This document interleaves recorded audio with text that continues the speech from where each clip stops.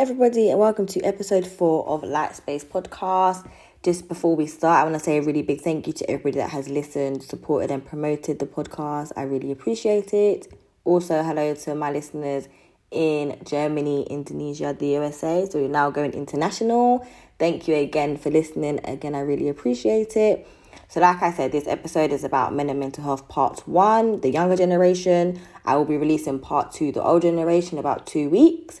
And it will be interesting to see the differences in the answers between the two generations.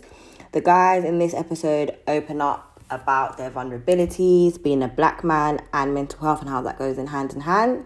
It was a really, really open and honest discussion, so I hope everybody enjoys it.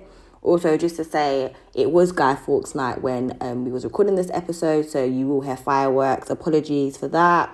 The joys of recording from home. So without further ado, I'm now going to introduce the guys. Is Nathan?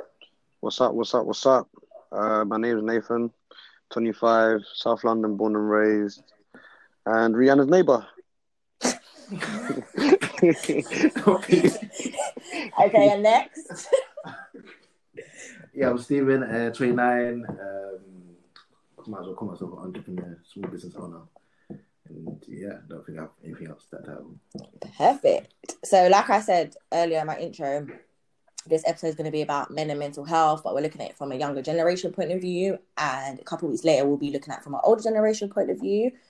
So I'm just going to start questions from now, and we can just talk and have a really open and honest discussion. So my first kind of question for you guys is, how does it feel as a black man trying to meet like the peer and society expectations and trying to juggle your mental health at the same time? Stephen, do you want to answer this first? Oh, thank you. Much appreciated.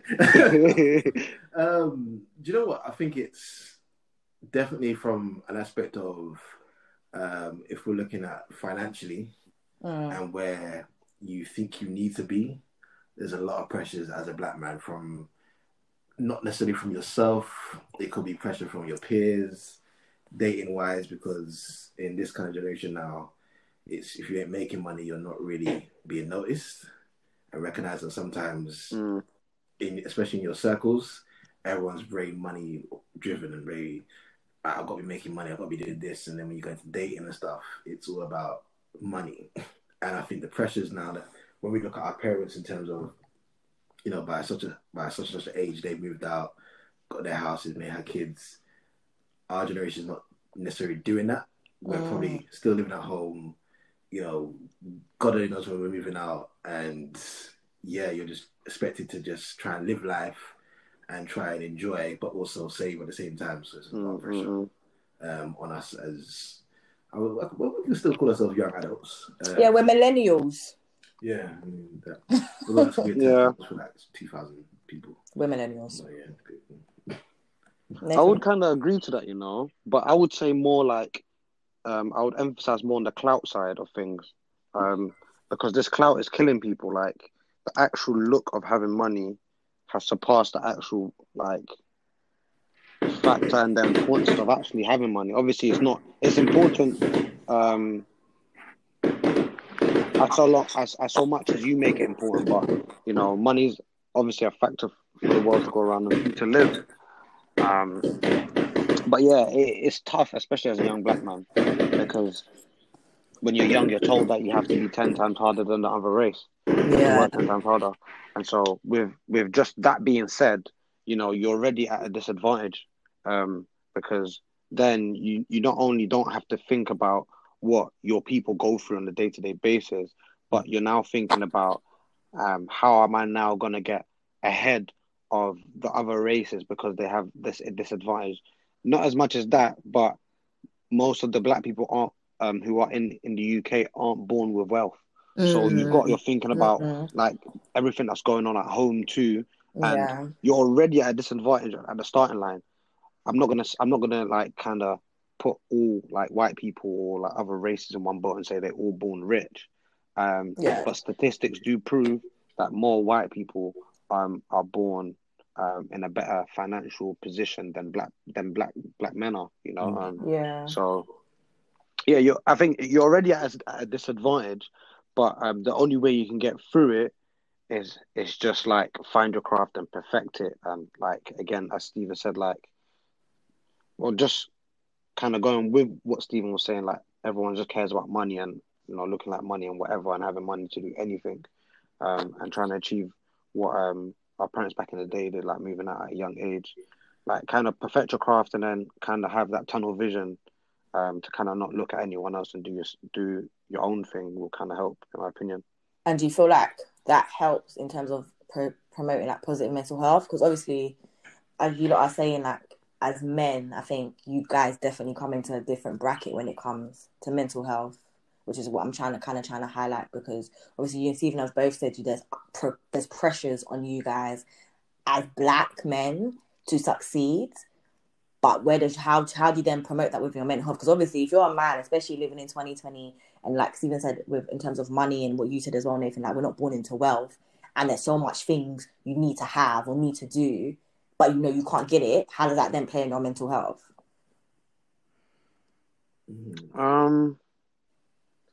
Stephen?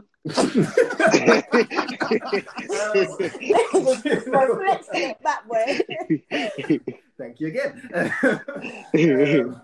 No, do you know what? I feel like when I look at that task, I mean, for me personally, if I don't have, I don't have. And I don't think you've got to be realistic about yourself and look at who you're surrounding yourself with. And if people in your team are, like, everybody's got to have different people in their team. You can't have all the same people, because as much as it sounds like the Brady Bunch, it's really not that in life. And you've really got to say, you know what, if I don't have this, I'm going to save to it, or I'm going to just have a goal where I'm going to strive for this. And set yourself realistic targets. Don't put yourself in debt just for the sake of wanting something, or the sake of, my brethren has this and I want this. Do you know what I mean? Set something realistic, because I always say the biggest risk in life you can make is financial. Yeah. In anything you do. Or is it? Sorry to cut you off. Is it? I think the biggest financial risk is your time. I mean, the biggest risk in your life is time. But they probably go hand in hand, though. When you think about it. The thing is, yeah, because money, like I would rather like invest in something financially, and take the chance on it failing or succeeding, but knowing the fact I tried. Instead of like someone wasting your time in these. Remember them like, what is it called? Them people that will say, "I'll come to this meeting. We're gonna make some money." Like the trading Forex people. Not even that. It's them people that sell you like ACN. Them type of people. You go there and them man are talking about selling broadband and shit, and I'm like, bruh. Do you know what I mean? Like, that's time I could have been doing something else, like working on something else, kind of thing. But do you feel like I'm gonna bring an example? Like, do you know like everybody watch Pursuit of Happiness? Yeah. Right. And you know the Pursuit of Happiness. Yeah. You know how when Will invested in the those machines. Yeah. I thought to myself, all right, cool. He's probably been sold it by somebody else. And somebody sold the dream, and he invested his whole life savings into that. To the point where he was homeless in a toilet. Do you know what I mean? I feel like I cried, fam. Do you know it's deep? Everyone cried for that film. That was mad, fam. God. He was in a toilet with his son. Never full well he didn't have $1 to his name, by the way. What I mean? And was then still doing what was he doing? The trading. The trading and like. I'm so glad you picked that film, because that film is the example of a black man and how someone's mental health can deteriorate so quickly.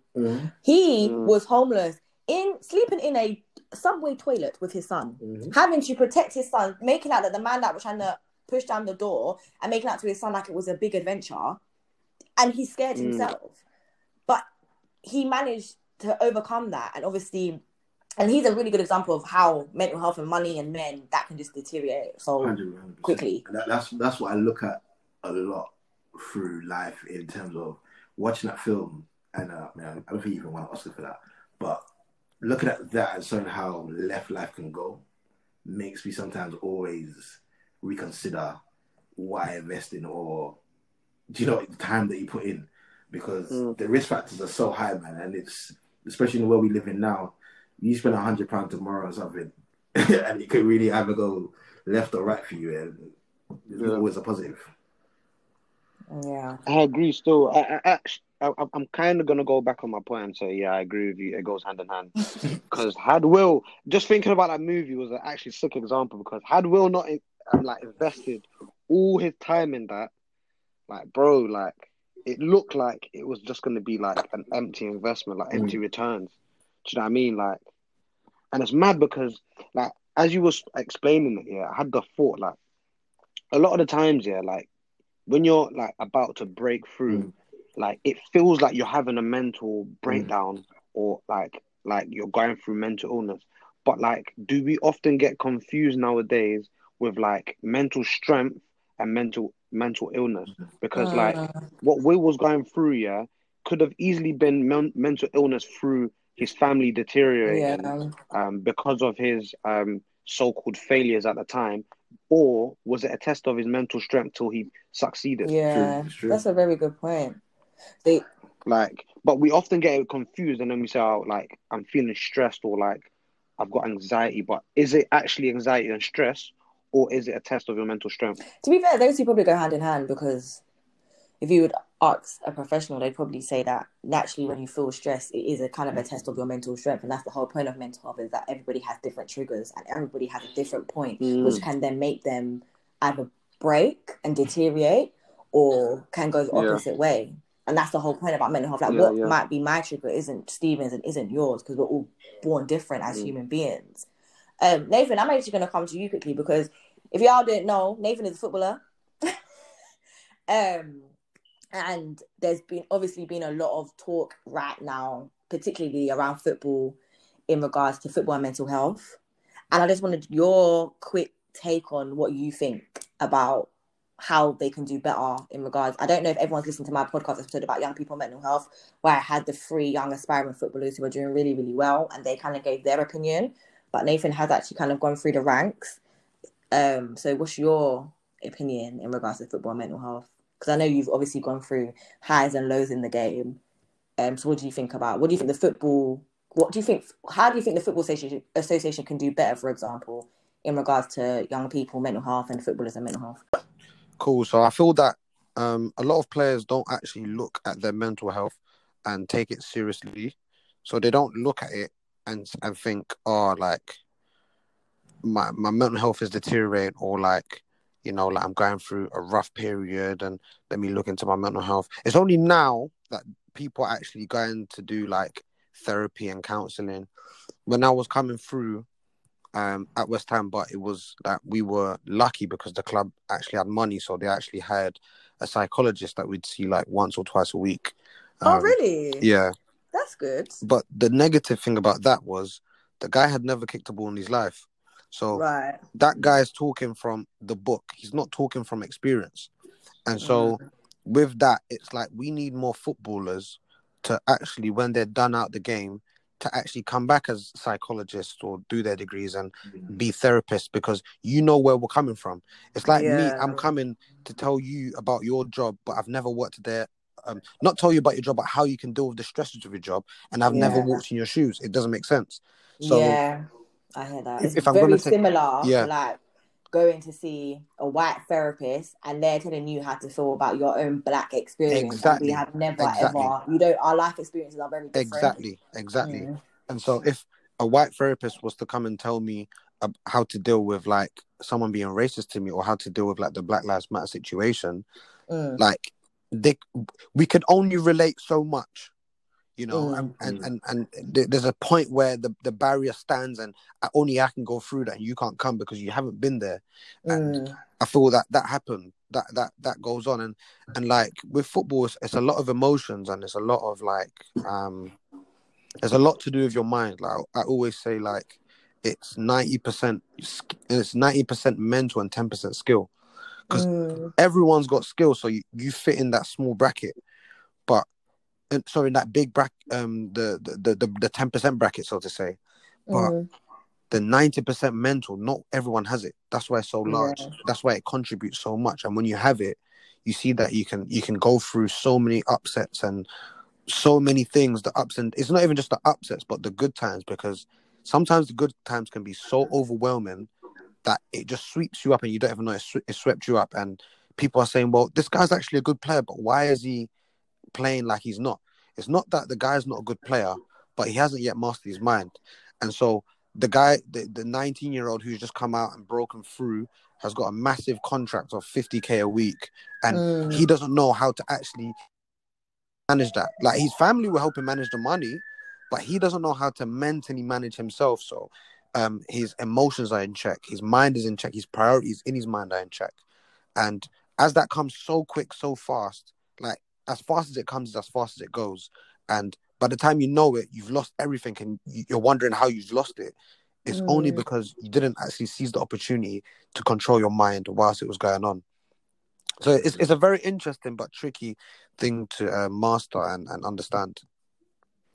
Yeah, I think obviously, for my listeners, if you've listened to the my previous podcast, which is about young people mental health, we had 3 really young guys are actually currently now going through the 17, currently now going through the whole football, whatever the word is. I'm not good with football jargon.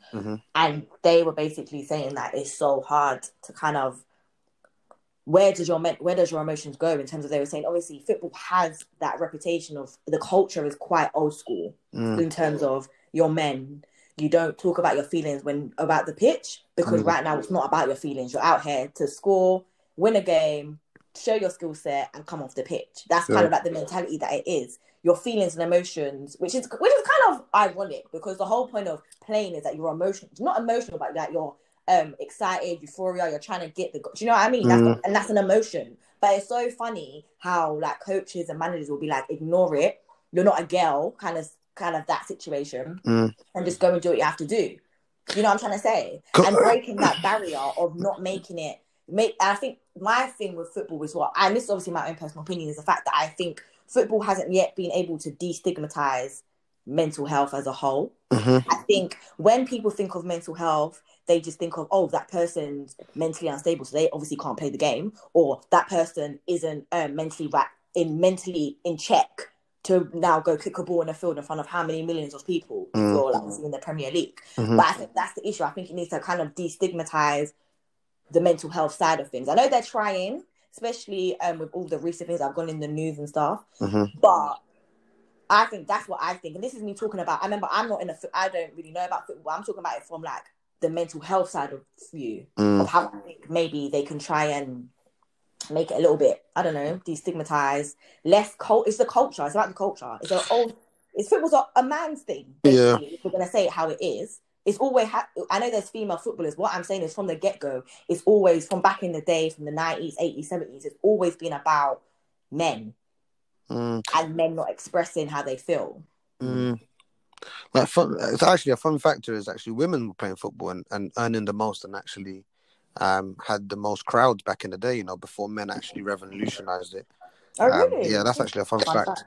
But what the guys did were, they were jealous and were obviously sexist, and said, you know what, like, women can't play football anymore. And so honestly, women's football only recently got back, but back in the day it was actually the women's that were doing it. But going back to, like, the culture, like, in football, I'll tell you, like, the culture is, like, the person who doesn't show any emotion is the hard man. And, like, it's mad because it's a results-driven game. Like, if the manager's not getting the results and you're standing in the way of it because of your mental illness, like, it's cool and that you can have that, but you can do that on the side, like, on your own time, kind of thing. So you're actually out of the team. And that's from a manager's perspective, because it's a business. The more games you win, the more money you get in for the club. Yeah. If you're not winning games, you're out. And that's literally where it is. In terms of the player's perspective, like, there's so many, like it's pretty. It don't annoy me, because I look at people that say this type of stuff, just as people who just don't know what's going on. But, like, people just think, oh, you're just going on a pitch and playing and whatever. And it's funny, we're actually on this topic, because before I actually came back from Canada, we had a psychologist speak to us via Zoom, and she told us, what's the one thing you're worried about if things go wrong? And many players, like, kind of wrote down, what actually motivates them to play, and if they can't play, what is going to be their main concern. And people spoke about like how their family's going to react, money, and different types of things. And it's interesting to find out that not everyone has the same issue. And when you're talking about football, people come into the game with their own issues. Everyone comes in with their own problems and their own thoughts in the back of their mind. And once you're entering this game, you're not just entering it. Like when you're in the game, you zone out.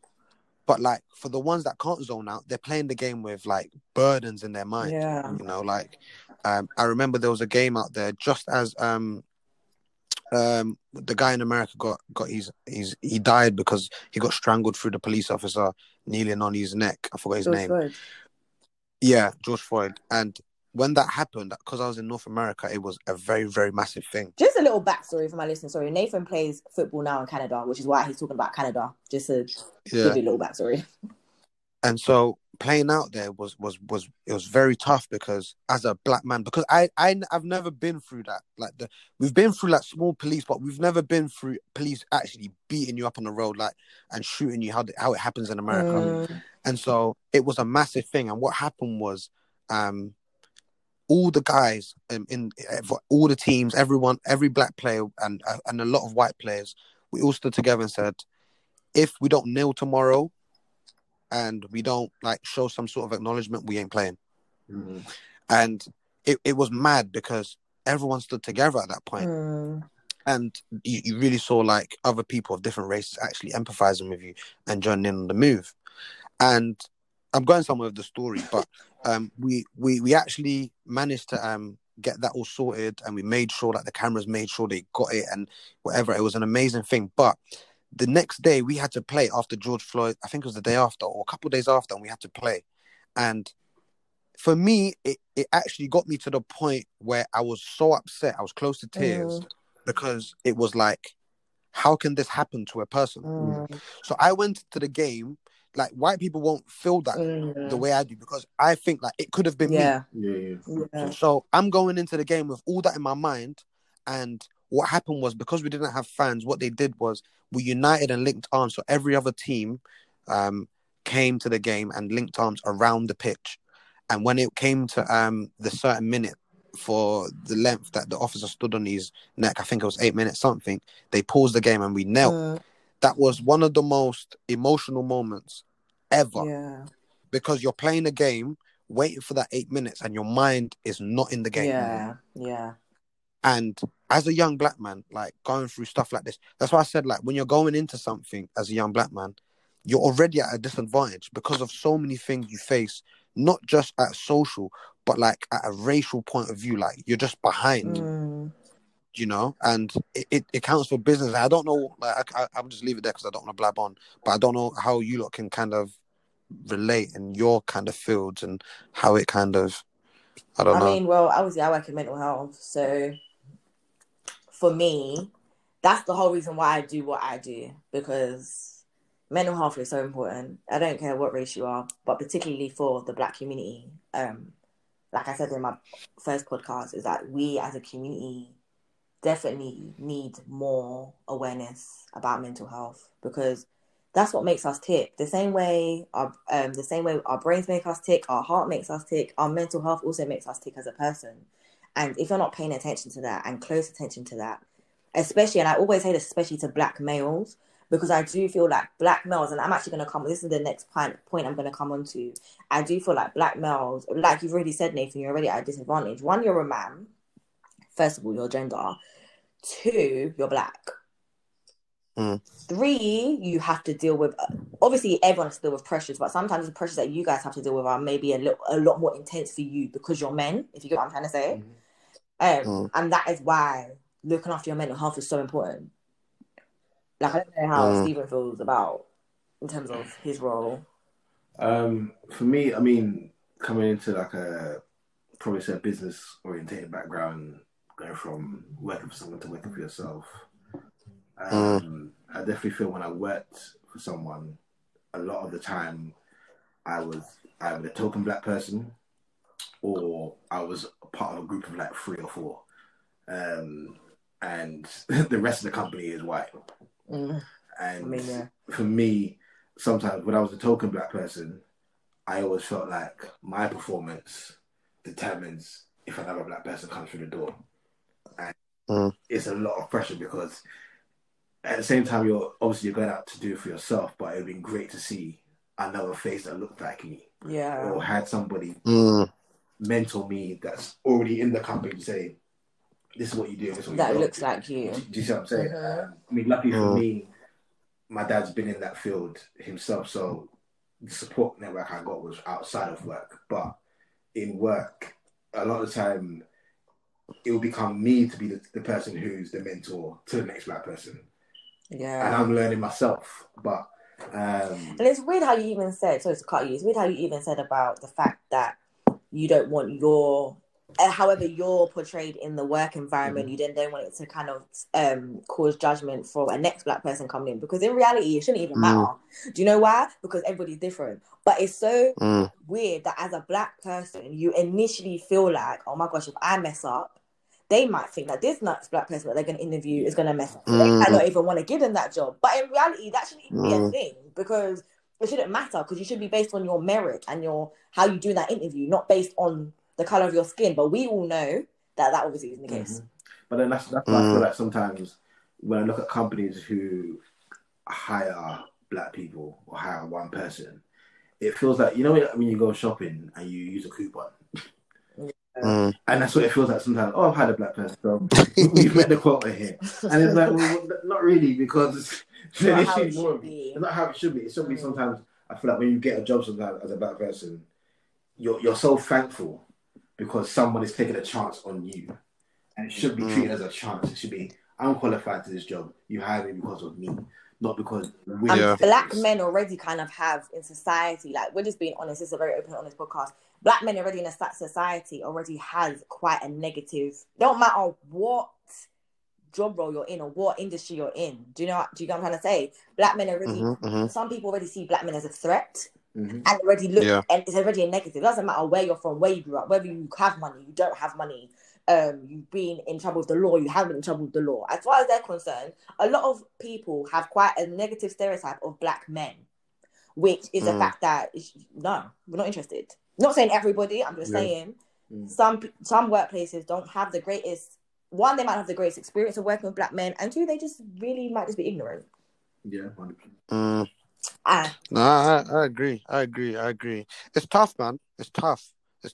But then again, yeah, like, I feel that could be a motivation at the same time. Yeah, it should be. Do you know what I mean? Like, there's always, like, kind of two ends of the stick. But, like, especially for those who are, like, in football, yeah, I would definitely motivate and encourage you to kind of say, like, look at who you are and not look at it as a disadvantage. Like obviously when upset comes and bad times comes, easy to kind of blame it on that. But, like, look at yourself with, like, just look at yourself and be proud kind of thing. And look at yourself and proper, like, big up your chest, because at the end of the day, yeah, what you are, someone is not. So as a black man, you got to look around the room. And if you're not seeing anyone like you, you're already at advantage. Don't look at it as a disadvantage. Look at it as an advantage. And from when you're taking that approach already, you're at an advantage in your position. Like, they might look at you and say, oh, he's the odd one out and he's this and that and the other.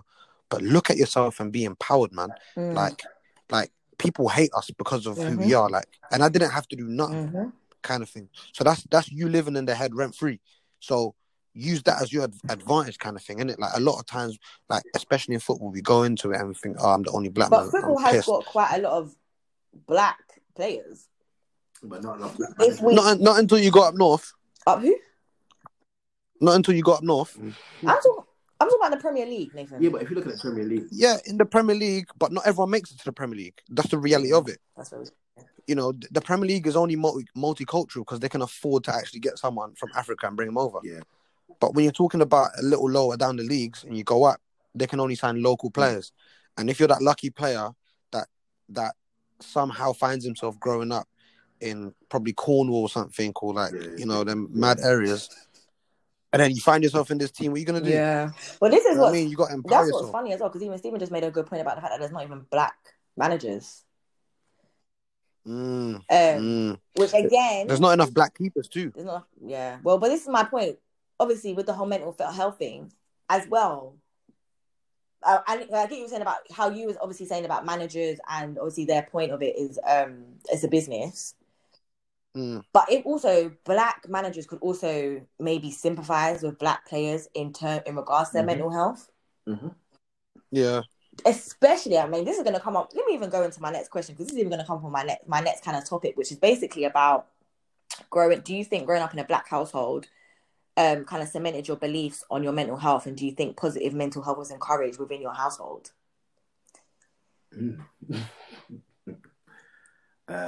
Stephen, you want Stephen to start again? Stephen. You know what? I would say the conversation has. Do you know what? I think mental health comes up a lot more now that I'm an adult. Because I don't think I had those kind of conversations growing up. And maybe I probably didn't even if we had the conversation, I probably didn't know I was having the conversation anyway. But I mean, speaking for me, my parents were definitely very supportive and always asked my opinion. But on the flip side of that, sometimes was I willing to share my thoughts or really go as in depth as I wanted to? Probably not. Because I find that growing up, when you're talking about your feelings, sometimes you just want to get it over and done with. As a boy. That it's out there, I said it, bam, it's done. And do you think your parents, being obviously from a West Indian background, also maybe you kind of thought, is this... Because obviously... I see what you're saying. I mean, for me, I always felt like sometimes speaking made somebody worry about you. Right. Rather than... You're just expressing how you feel. How I feel. That's it. I feel like when you express back in the day, it was, something wrong with him because I need to pay attention to him. And all of a sudden, everybody seems that concern. And sometimes it might even be a big issue. But generally, people are like, they have questions about you because you've raised this concern or how you're feeling. And it's not always that. Sometimes I just want to ask a question or I feel to express myself. That's it. The chapter's closed. I might not need any further support. It's just you want to talk that 1 second about something. Yeah. It's not that serious. I just need to get off my chest. But obviously, do you think as well that because maybe your parents necessarily, obviously within the West Indies, mental health might have not been the core, especially back in the day as well, mental health might not have been the core subject. So obviously when you're saying something to your parents or grandparents, for example, and because they don't understand maybe how to interpret what you're saying, they initially go to like the high end of the spectrum, and in reality it's just a case of I want to express myself. This is how I felt today. I feel comfortable enough as a boy to express myself because guys sometimes don't even feel like they can even express themselves because they're boys, but they don't really understand it because they're looking at it from a completely different point of view. Sensitive if you raise a concern or issue constantly, and it's like, well, and then you get treated a different way. So for me personally, I always felt like, all right, I would say give you a little bit of how I feel, and that's it. And sometimes it comes up as more of a aggression more than actually being an issue where you can just say, you know what, I feel this way. And it's probably not more so a bad thing, but sometimes we as men act out on our emotions. Whether it be through anger issues as kids or whatever, you start breaking stuff and all those kind of things because you don't have any other way of expressing it without some form of action. And that's sometimes a problem in our black community. Now, as an adult, I'm able to have a conversation with mum or dad or friend or family and say, I feel this way, or they might tell me they feel this way. And it's not a case of, I'm concerned about that one. It's like, I'm here for you. I'm listening, I'm supporting. Let's see it together. So I definitely feel that balance is changing. Nathan? Obviously, Nathan. I feel like African. I was just about to say that. It's completely different. Because, whereas, you look at, back in the day, especially, primary school, secondary school, Caribbean kids had a lot of leeway, You know what I mean? In what way? That's how it looked like, anyway. That's how it looked like, anyway. More time we had to do a madness, for example, growing up, I remember number one, it it was a lot cooler when you're younger to be like a Caribbean person because you don't know your identity, number one. Number two,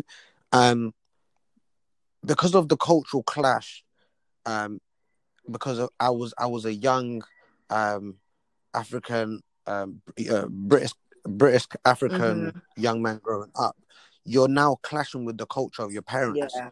And so when you're clashing with the culture of your parents, you don't understand certain things.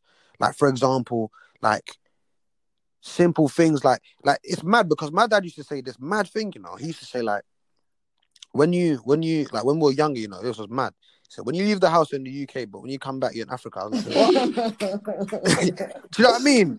But he's basically saying like, when you're out there, you can conform and do whatever nonsense you're doing. But in my house, you're conforming to my tradition and how I grew up, my culture. So do you feel like so you was able to express, say if you was feeling, say if you was feeling low, for example, do you think you could have a conversation with your dad and he would understand, bearing in mind that he's already kind of given you that warning that obviously when you're out there it's the UK, but when you're in the house it's Africa? Exactly what I'm getting to. So back then, no, because like it was a case of he was very old school, but obviously it's changing now because of how times are. But he was kind of like, men don't cry, men don't do this, men don't do that. And so when you're feeling a certain type of way and you would express it maybe once or twice, they'll say, stop being like this, stop being like that. And it's understandable because those were the times we were in. Like back then it was like that. Men don't cry, men don't show their expressions and feelings. It was only when we grew up and mental health started being a common factor of why you know, many men took their lives, many men done different types of things. It was then kind of they'll sympathize and empathize with you and kind of say, oh, like, how are you feeling today? How are you doing today?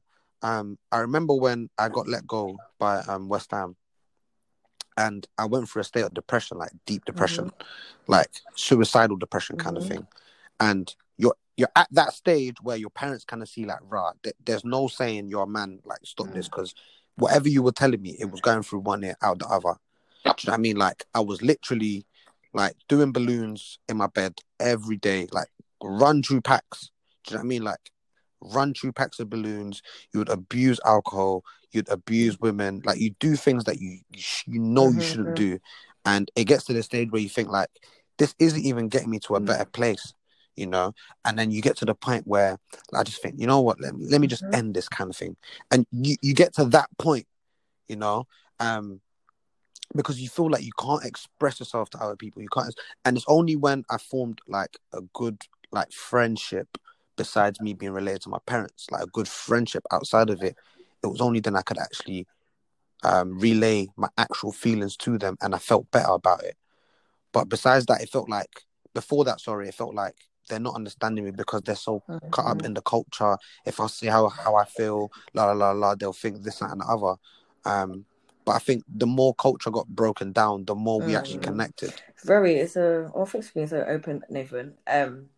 That's a very, very, very good point. I kind of hit on this point in my podcast about the Black community and mental health, but as a Black community, we kind of don't help ourselves as well. We're very quick to say like we need help from obviously the government and the kind of institutions, obviously the mental health hospitals and all of that. But at the same time, we have to look at ourselves as a community and realize that some of the cultural aspects we're bringing into our homes with our kids about mental health isn't positive, and it doesn't promote positive mental health. Because if you're saying, for example, you're saying obviously your dad was saying men don't cry, boys don't cry, then that kind of doesn't promote positive mental health at all. And obviously that's through no fault of your dad. That's just obviously what he's grown up as and what he's known coming from Congo to the UK. That's what he knows from back home. It's not, oh no, no, that's obviously behaviours that have been learned. I don't think it comes from anything malicious too. No way. Yeah, I just think it comes from exactly. what you just know, innit? It's learned behaviour. That is what a lot of and this is talking about the whole breaking the whole generational curse thing, because it is learned behaviour. Your dad probably learned that from his dad. His dad probably learned that from his dad, and so on and so on and so on. And then obviously he brings that obviously into the household, and that's what he's teaching you because that's all he knows. It's not like you said it's until they kind of saw it from a different angle when you actually said that you had fallen into deep depression, and they kind of realised, wow, maybe what we're saying isn't working and we need to try a different approach. And obviously that's good because it kind of opens up and it's quite a hard conversation to have, I think, with your parents. I don't think, especially as a man, it's very hard, which is kind of my next kind of point. It's very hard to talk so freely about your emotions as a man. I still think now everyone's trying to go in 2020, but I know we're in the 21st century and, you know, everything's moving and we're getting to grips. But at the same time, we kind of still have the old school values in terms of men anyway. Even in that, when you look at that media, I know there's quite a lot of, I don't watch EastEnders and those stuff, them soaps anymore. But I know that a lot of these TV sets are trying to show a different side to men and mental health, especially. I think it was Coronation Street, actually, that did the episode, I think it's ages ago. Was his name Aiden? And he obviously took his own life. Oh, yeah. And they did it in such a sensitive way, but also showing the effects and how it can spiral. And I don't think people, like men, if my statistics are right, they're the leading gender for taking their own lives in the UK. Men. It doesn't surprise me though. It doesn't surprise me because I feel like a lot of us still to this day don't speak about how we feel, and even with our parents, touching a bit back on to our parents. I mean, for me, I spoke to my dad a couple of months ago, and through lockdown, so we can't go nowhere and can't do such things. And it's the first time I actually heard his account of when he came from Barbados to here. Actually understanding how he felt doing that. Yeah. No, I saw him in a different. Not saying I had a negative light, but I saw him in a different light because that's probably a door that I never opened before. Yeah. That was never probably previously. We can never have that dialogue because you're taught to survive.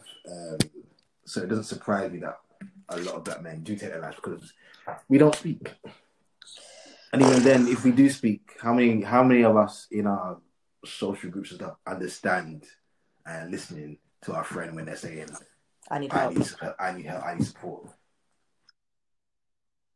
I don't think it's actually the fear of actually speaking out and being looked at as weak, what men fear.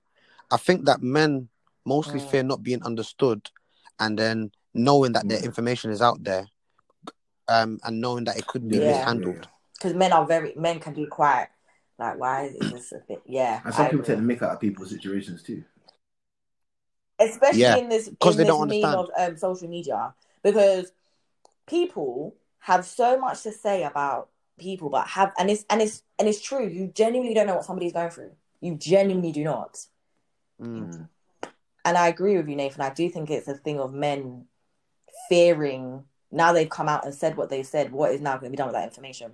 Is it a case of you're now going to use the information I've told you to help me? Or are you now going to use that information I've told you to then use against me? Or use in a way that isn't positive to me? Yeah. That's the That's issue. just It's mad. a case of how are you now going to say this? So, for example, if a male was to come to me, like my brothers or my cousins, for example, and tell me certain things, so they're going to be thinking, oh, Rihanna, are you now going to try and help me? Or are you now going to go and tell your friend, go tell this person? Or you do that? And I get it. Because it's hard. Yeah. I mean, it's hard for every gender, but for men, I sympathise. Because I do think men do have this persona that they have to push forward. Whether they think they do or not, there's a reason why men act the way they act. It's simple biology.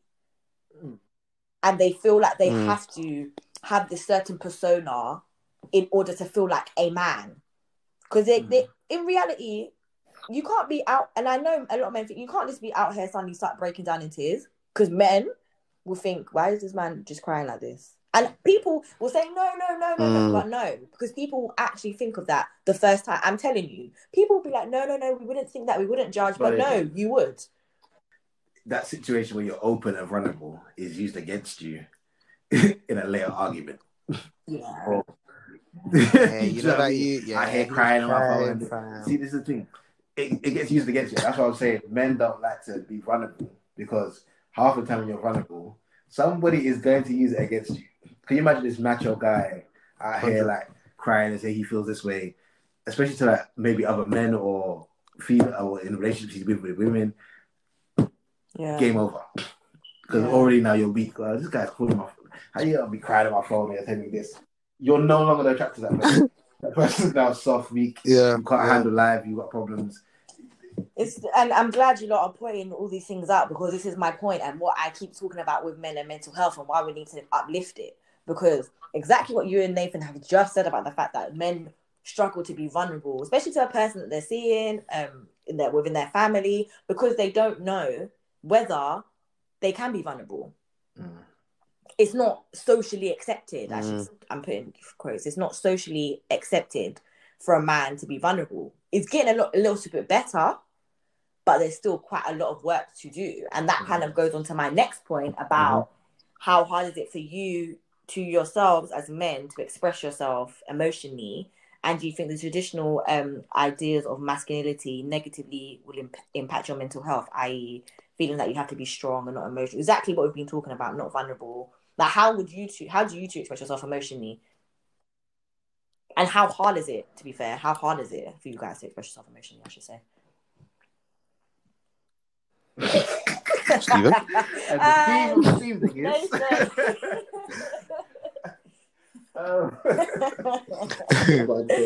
Wow. How can I answer this? I feel like, for me personally, looking at mental health now, I'm a lot more open to certain people who I have a rapport with. I'm not a person that just expresses how they feel and just air it to the world.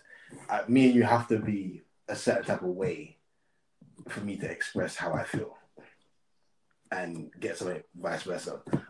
Because I feel like for men, we like I said before, we don't like to be taken. Obviously, Stephen was talking about the vulnerability and how he would only really talk to somebody that has a rapport with. So do you feel the same way, Nathan? I'm pretty similar. I look at the maturity of the person first, because if that person like first kind of runs to me about other people's information, for sure I'm not telling you about mine. And I kind of have my own little bubble. So like obviously I have my faith. So obviously I'll most likely, but most often speak to God if I'm literally like can't speak to anyone. And then obviously like I've got like my close people, you know, like my parents, your siblings, or yeah, and you know it will get extended to maybe one or two other people, and that's it, you know, because it's kind of like, again, like as a guy, you just don't.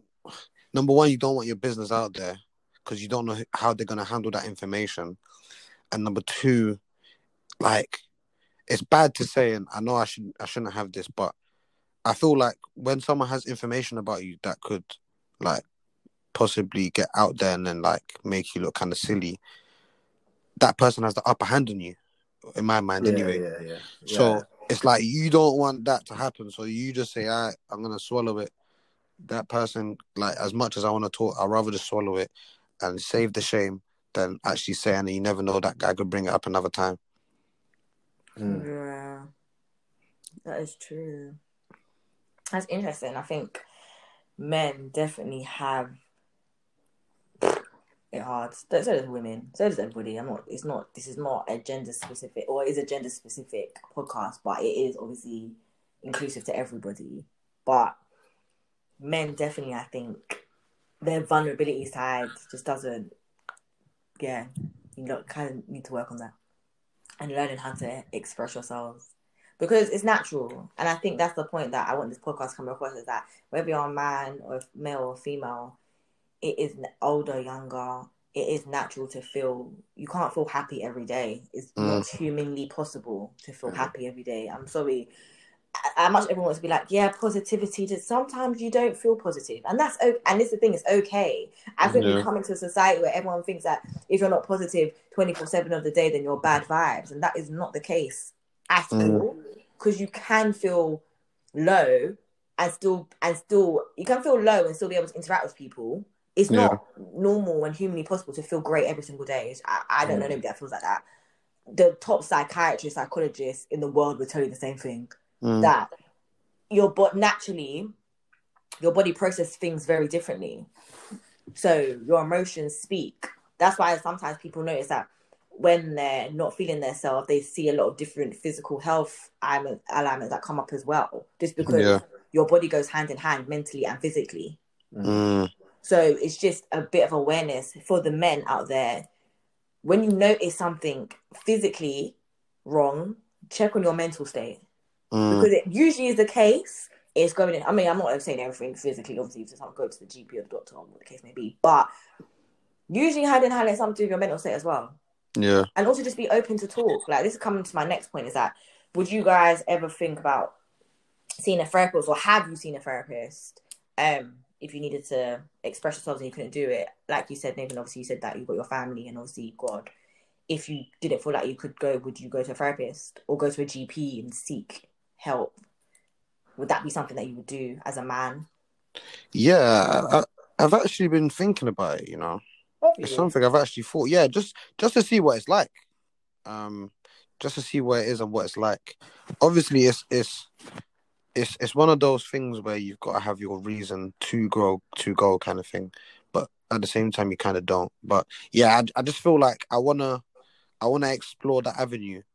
I just want to explore that avenue. So maybe for me, it's something I'll look into in the near future. Steven? I'll definitely do it. I feel like it's need. I mean, I always find myself to be sort my problems out myself or talk to whoever. But I definitely felt if I genuinely felt I needed it, I would do it. And in the future when I have kids, if they need it and I'm not maybe qualified to deal with that, and they may need further help, then yeah, 100%. Because we can't break the cycle by saying we want change and then we don't follow through with it. So I can't say to you, yeah, I'm all about talking about feelings, but I won't go to therapy. It makes no sense. So yeah, I would 100% do it if I felt like I actually needed to. That's so positive, because usually men are like, nah, what am I going to therapy for? Not all men, but some men are very much like, no, I'm not interested. I do think therapy is important. I personally haven't gone to therapy, but like if I needed to, I would go. I haven't felt the need to go.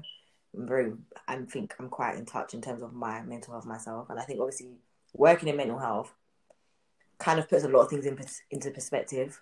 So it kind of acknowledges if I do feel out of sync, I'm quite good at knowing. But I do feel like therapy is a good thing to go to, especially for the men, the Black men as well. I think it's really imperative. Also because right now as Black people, we are going through such a weird time. Like, it's been, I think 2020 has literally been like an eye. I mean, we as Black people, Guy, you can obviously chip in if you think I'm wrong. I think I've always kind of known about certain societal expectations of us, whether you're a Black woman or a Black man. But I think this year has kind of opened the eyes to a lot of people who may not necessarily have known, number one. Number two, also highlighting the difference. Like, look at what was going on in Nigeria, Congo currently, South Africa, all these different African continents that, which unfortunately are going through a state of, I don't even know what the word is. It's just horrible. It's not nice. And how that impacts us negatively, as our mental health so negatively as Black people, because we feel it, because we are Black. Like you said, Nathan, earlier, when it came to George Floyd and when he was playing football in Canada, how you felt it because you're a Black man and you're in Canada. I'm sure does the Canadian police carry guns? No, they're pretty similar to the UK police. Oh, okay. Yeah. So very similar in terms of, obviously they don't carry guns, but also the same care as that could have been you. Say if you was going to America, that could have been you. Yeah. And I think as Black people currently, and as Black men right now, it's kind of hard. It's negatively. I saw a guy tweet the other day saying he just had to come off social media because it's overwhelming. Like and as men, as we have said throughout this whole podcast episode, it's very hard to open up yourself vulnerable. So I would encourage any man, Black, white, Asian, whoever's listening to this, go to a therapist if you need it. If you can't speak to your parents, friends, if you don't even have a support system, even go to your GP. I mean, speak to Rihanna. If you go to your GP, usually, unfortunately, the NHS has quite a long waiting list when it comes to certain therapies, especially talking therapies. Obviously, they're quite overwhelmed. if you can afford private therapy, I would recommend. There are also a lot of charities right now as well that are kind of doing discounted therapy too. So nice. obviously, if you're out there and you maybe financially, because therapy is expensive and not everyone has the financial means who may need it to be able to access it. There are a lot of charities, especially now, quite a lot of Black Lives Matter charities that are, if you like Google it, you'll see they're doing quite a lot of like discounted therapies. Nice. So 100%, if you're a Black man, a man that needs therapy, I promote it 120%. It's important. It's important to speak. It's important to say how you're feeling, because look at one of the rappers. Is it the baby? I never get these American rappers' names right. He just lost his brother to. Wow. He just took his life, and he's tweeted saying he's going to see a therapist because evidently that is what's needed in the community. That he's literally just lost his brother. His brother, unfortunately, from what I've read, with had a long history of depression, and he just felt like he couldn't cope. That is crazy. Yeah. So the importance of therapy, and people think it's a joke, and it's really not. It's really not. And I mean, a lot of my friends and family will say I bang on about mental health, but I do because it's so important, and people sometimes don't understand that it's not a joke. It's so important. Your mental health is what keeps you going, what gets you up, literally in the morning. Obviously, you got your heart and the parts of your body, but your mental state and your mentality is what gets you out of bed in the morning. And if you do not have that, you are going to struggle. So what brought you to this point, Rihanna? Like, to think like this? Well, in terms of what? What's the like question? your mental health? Like, what brought you to the point to think of mental health to this degree that you think of it? Like, how high you regard it? Because it's just probably my background, obviously, from the first ever episode I did. Obviously, I got into why I got into... Well, actually, I didn't really say why I got into mental health, but I think just of what I've seen over the years of working in mental health, I just think people don't take it seriously until it's at the end. Till they're either sectioned, which isn't a nice thing to be sectioned at all. With police coming and detaining you, it's not nice. Where I've seen people in my previous job become very, very acutely unwell, and it's not nice at all. It's really not. And if I can stop just one person from who listens to this podcast and listens to us guys speak currently now, to think twice about potentially if they were going to take their life or how they're feeling mentally, and that person would then go up and go to their GP or go to a therapist, then my job's done. Yeah, well, because it's so important. Mental health is so important, and I will keep promoting it because it is. Like, I've seen things that's done to people, and like I said, till the end of the road, not at the beginning. Literally, when it's deteriorated to the point where they have had to be sectioned, where they are very, very acutely unwell. People see people every day, and this is kind of going off the tangent of not being on mental health, but I'm just going to carry on saying it. People see people every day that are mentally unwell on the roads. And you do not know when you're walking past someone on the street that maybe you think, oh no, they're not mentally okay. They have a story. They didn't just get like that. They didn't just deteriorate. They have a story. And it's just important to promote it. And I will continue to keep promoting positive mental health. There's someone interesting you should actually look at. His name is Marvin Sordell.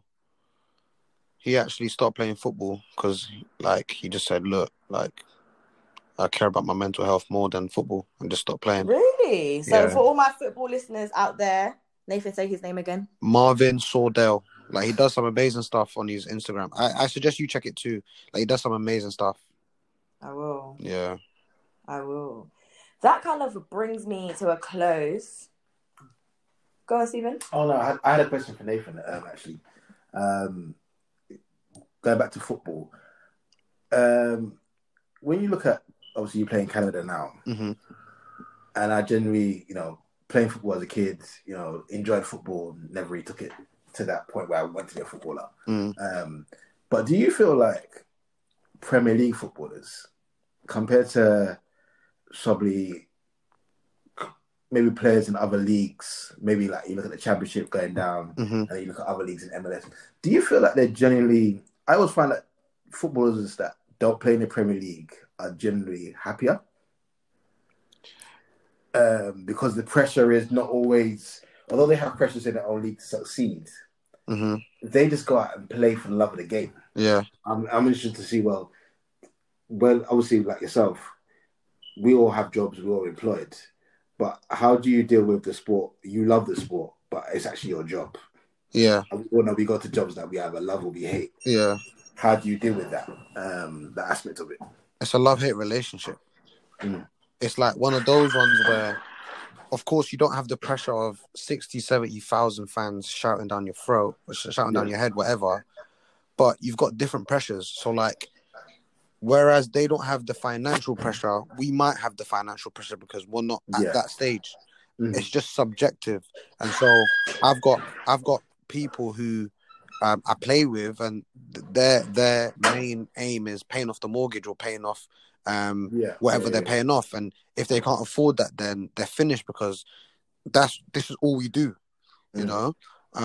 So I think that the pressure is just different, because there's players that you can say are in the Premier League. You can't say they don't enjoy it, because you're literally at the elite. The only reason why you won't enjoy it is because of the pressures it comes with. Like you're going into a game, and excuse my French, like you go into a game, but right before you're gonna get changed, you see someone write your shit on Twitter, and you're like, you might think, oh, the guy's got millions, you don't care, but like this is what he's worked for 30 years. So imagine someone just coming to tell you that like you're crap. And the thing is like, you want your ego stroked because you love what you do, and people love footballers genuinely. So for someone to tell you that, it's mad. And there's just different types of pressures and different things that trigger people to answer your question. So it just depends how you view it and what you're going through, because your pressures are different just because of what you're going through. So, you know, mine might be financial, theirs might be what they're going through at home.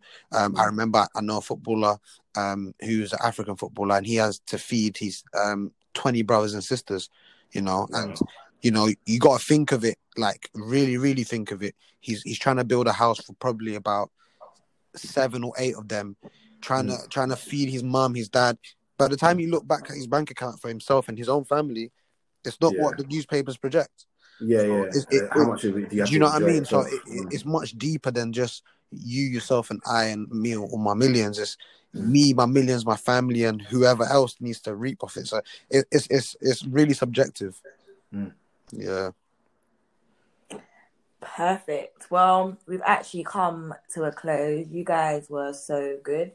Thank you so much for being on Lightspace's podcast.